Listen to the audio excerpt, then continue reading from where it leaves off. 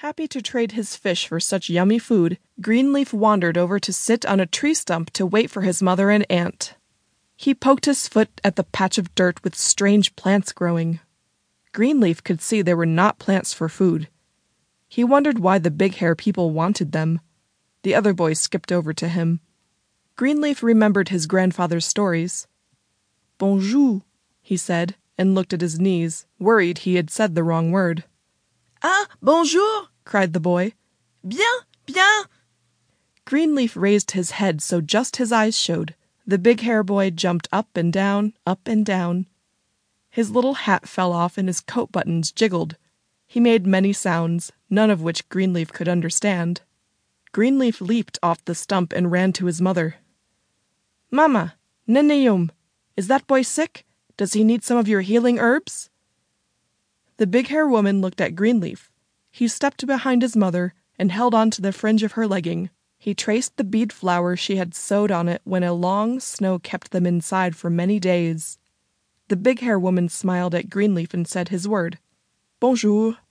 Greenleaf's mother and aunt also said the word. Then they said another word. Adieu. It was time to go. His mother's basket was piled full of puffs of the white food. Greenleaf skipped and jumped all the way home. Chapter 3. While the women prepared the meal, Greenleaf joined his cousins in a game of stickball. The bigger boys threw the ball very hard. Greenleaf ran, swung his netted stick, and missed again. All the boys laughed except Greenleaf. They made fun of him for everything. But he kept trying. When it got too dark to see the ball, the boys brought their netted sticks and plopped down on the ground. While the clan ate around the fire, Mother told the story of Greenleaf speaking the big hair word. "Ah, you make big hair talk," Greenleaf's oldest cousin said.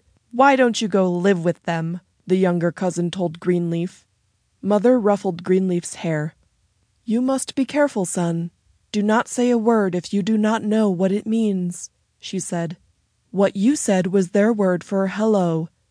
"But, Mother, everyone knows bonjour. Why can't they say it?" Greenleaf's mother shook her head. "All people have their own way of talking. That boy thought you could say more of their words." Greenleaf had not thought of that.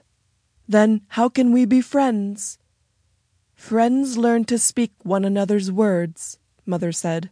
"But the time to plant comes quickly, and I will need your help, my son. You will have to wait to make friends with the big hair boy."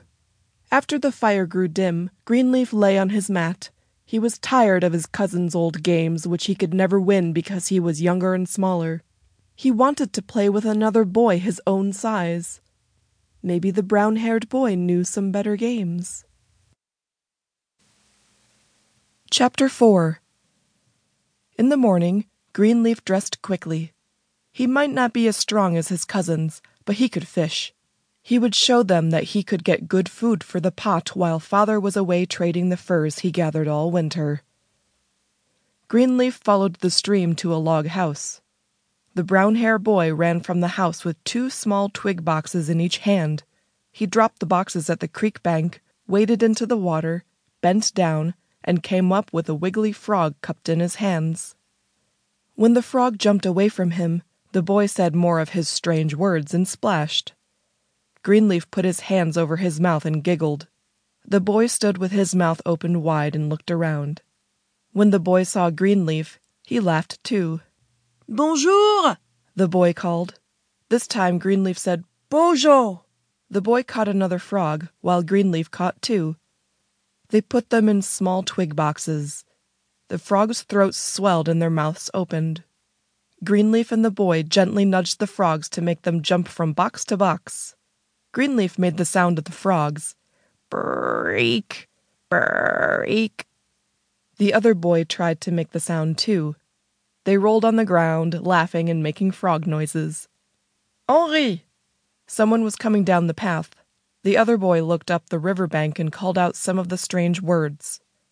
Then the boy turned to Greenleaf, pointed to his own chest, and said, "Henri." It sounded like Henri to Greenleaf. Greenleaf pointed to himself and said his name.